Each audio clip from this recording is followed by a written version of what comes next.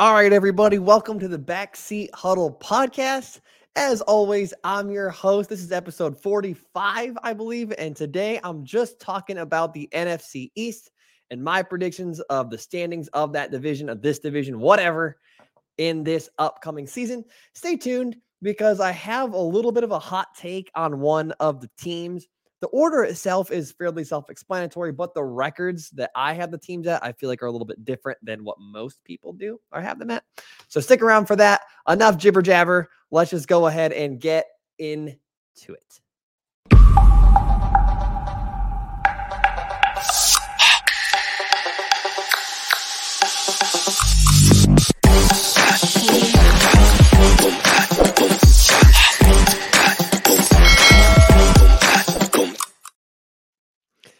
All right, so the NFC East, once again, this division, it just is what it is. I mean, you sitting at home listening to this in your car, wherever you may be, all five of you listening to this are probably going to think that the division's going to go the same way I do.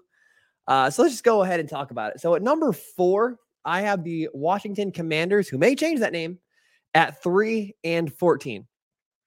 This team definitely could do better than this, but honestly, I don't know much about the Commanders, so it's a really strong possibility that I'm wrong about their record, and really this entire thing is kind of me guessing at them, but they haven't been good as of late, and they have 4 strikes against them that I don't really like. First of which is they're the Commanders. That in and of itself is a problem. They have been pretty much a tire fire since they let Kirk Cousins go roughly 10 years ago. Second, their owner's awful. They are probably the worst owner in the NFL. Don't like that. Third, their quarterback is an unknown. And fourth, they have a defensive head coach, which that's something personally I don't like. There's 4 things in total I don't like about this team, but the defensive head coach thing is something that I care about that you listening probably don't. I want to be optimistic about the Commanders and hope that Sam Howell, their second-year quarterback, is going to be better than we expect. However, he is allegedly struggling to beat out Jacoby Brissett for the starting job. So if Sam Howell isn't really better than Jacoby Brissett and he starts, or even if Jacoby Brissett starts, I don't imagine this team's going to be very good, plain and simple. However, where I could be wrong with this Commanders team is they have interesting pieces in running back Brian Robinson, I believe his name is, and Terry McLaurin, and their defense was the 3rd overall ranked defense last season. So one would venture to say if they even have decent quarterback play, this team could be better than the 3-14 record that I have them at. But I don't see how this team really beats ending up in 4th place. I just don't see it out of this team, especially with their quarterback question mark. Number 3, I have the Giants at 5-12. I know that's probably really different than what you're thinking. That's my hot take. The Giants at 5-12. I don't believe in this Giants team at all. I think they got lucky last season, and this team very much feels like the Tennessee Titans teams of the last few seasons, where they're really not that good, but they have a great running back and really good coaching. And I don't believe that's sustainable. I don't believe in Daniel Jones, who threw less than 1 touchdown pass per game last season. I don't believe in him at all. At some point, less than 1 passing touchdown per game just isn't going to work anymore.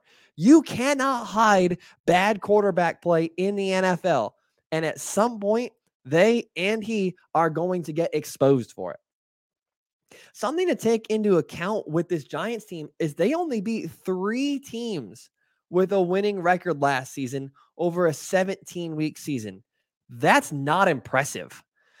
They also lost by 14 to the Seahawks, 13 to the Lions, and then 26 and 21, respectively, to the Eagles.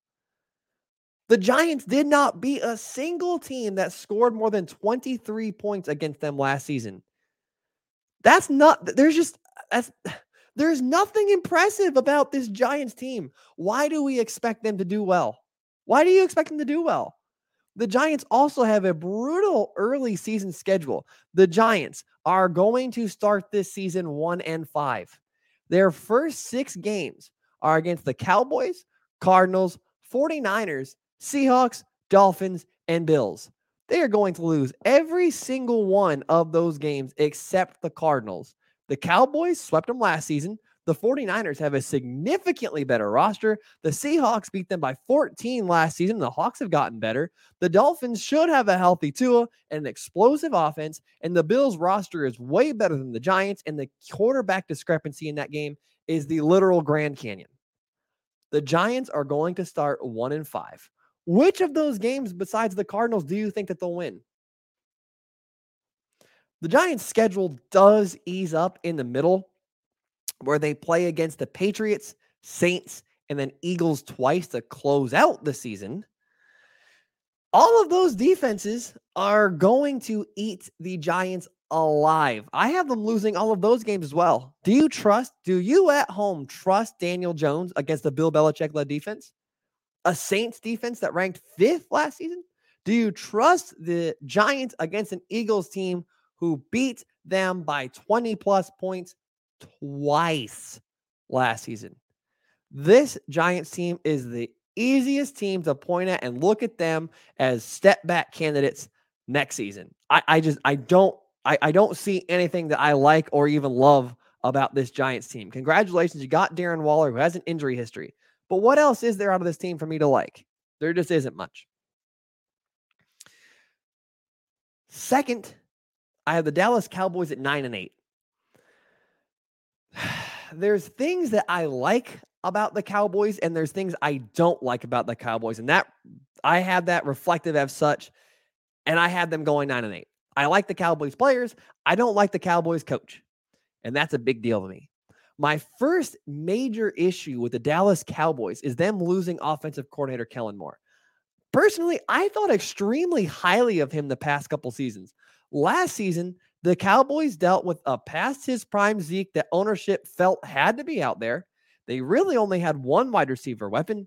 They had a capable but not elite tight end and an offensive line that ranked near the bottom in pass block win rate. And despite all of that, the Cowboys had one of the highest scoring and highest producing offenses in the NFL. Kellen Moore is a good to great offensive coordinator. His name has been in the head coaching carousel for years, and now he's gone. And to replace Kellen Moore, the Cowboys expect Mike McCarthy to call plays. Let that sink in for a minute. Mike McCarthy is expected to call plays in Dallas, and he is missing time right now due to a back surgery. And he is once again calling plays. The very same Mike McCarthy who got eye-rolled by Aaron Rodgers for his play calling is once again calling the plays in Dallas. That's a concern. I don't trust Mike McCarthy in general. I believe that his time in Dallas has been propped up by an excellent offensive coordinator in Kellen Moore, who's gone, and an excellent defensive coach or defensive coordinator in Dan Quinn. When's the last time the Cowboys went into a game with Mike McCarthy as the head coach and you felt they've got a coaching advantage? Personally, for me, it's basically never. And now Dallas is expecting him to carry even more of the offensive coaching load by having him call plays. I don't trust it. The second major concern for the Dallas Cowboys is that offensive line. Last season, the Cowboys had one of the worst pass blocking grades in the NFL, according to Pro Football Focus, where they were roughly 30th, which probably contributed to Dak's unusual amount of turnovers. And to add to that, unfortunately, their soon-to-be eventual Hall of Fame left tackle, Tyron Smith, isn't getting any younger, and you have to hope on his health any given season. Now, where I could be wrong about the Cowboys is that their offseason moves were really good. Adding Brandon Cooks and adding Stephon Gilmore were both really shrewd moves, and this team on paper is better now than it was last season. The Cowboys have games that are winnable against the Chargers, Patriots, Lions, and Dolphins. Those are all go either way games, but I have them losing most of those. For the most part, it's really kind of on coaching alone that I have them losing some of those games and a little bit of the rosters. I don't believe in this team. I wouldn't be shocked to be wrong about the Dallas Cowboys, but I don't think that I am, and they feel like they're going to take a step back this season. And at first in the NFC East, I have the Eagles at 12-5. So I have this team losing 2 more games they did last season, not because I think that they're really significantly worse or really much worse or different. I think it's just really hard to win 14 out of 17 games in back-to-back seasons. Like, that's a really, really tall task. And it just feels like them losing 2 more games is just kind of a normal ebb and flow. So please don't take this once again as me saying they're going to be much worse or really any different at all. The Eagles are very fortunate to start off with a really soft schedule to open the season where they play against the Patriots, Vikings, Buccaneers, Commanders, and Ram for their first 5 games. And they're going to start out 5-0. Another main reason I don't have the Eagles winning as many games last season is they have quite a few go either way games in the middle of their schedule against the Bills, Chiefs, 49ers, and Dolphins. I can see them losing 1, 2 of those games, a couple of them, but definitely not all of them. I mean, they're definitely better than the Dolphins, but the Dolphins are just so explosive offensively. I could see the Eagles dropping that game in a shootout. But those are just a couple go either way games. They'll win some, they'll lose some. You get the idea. The Eagles, they really don't feel like they require a lot of explanation of why they'll be successful this upcoming season.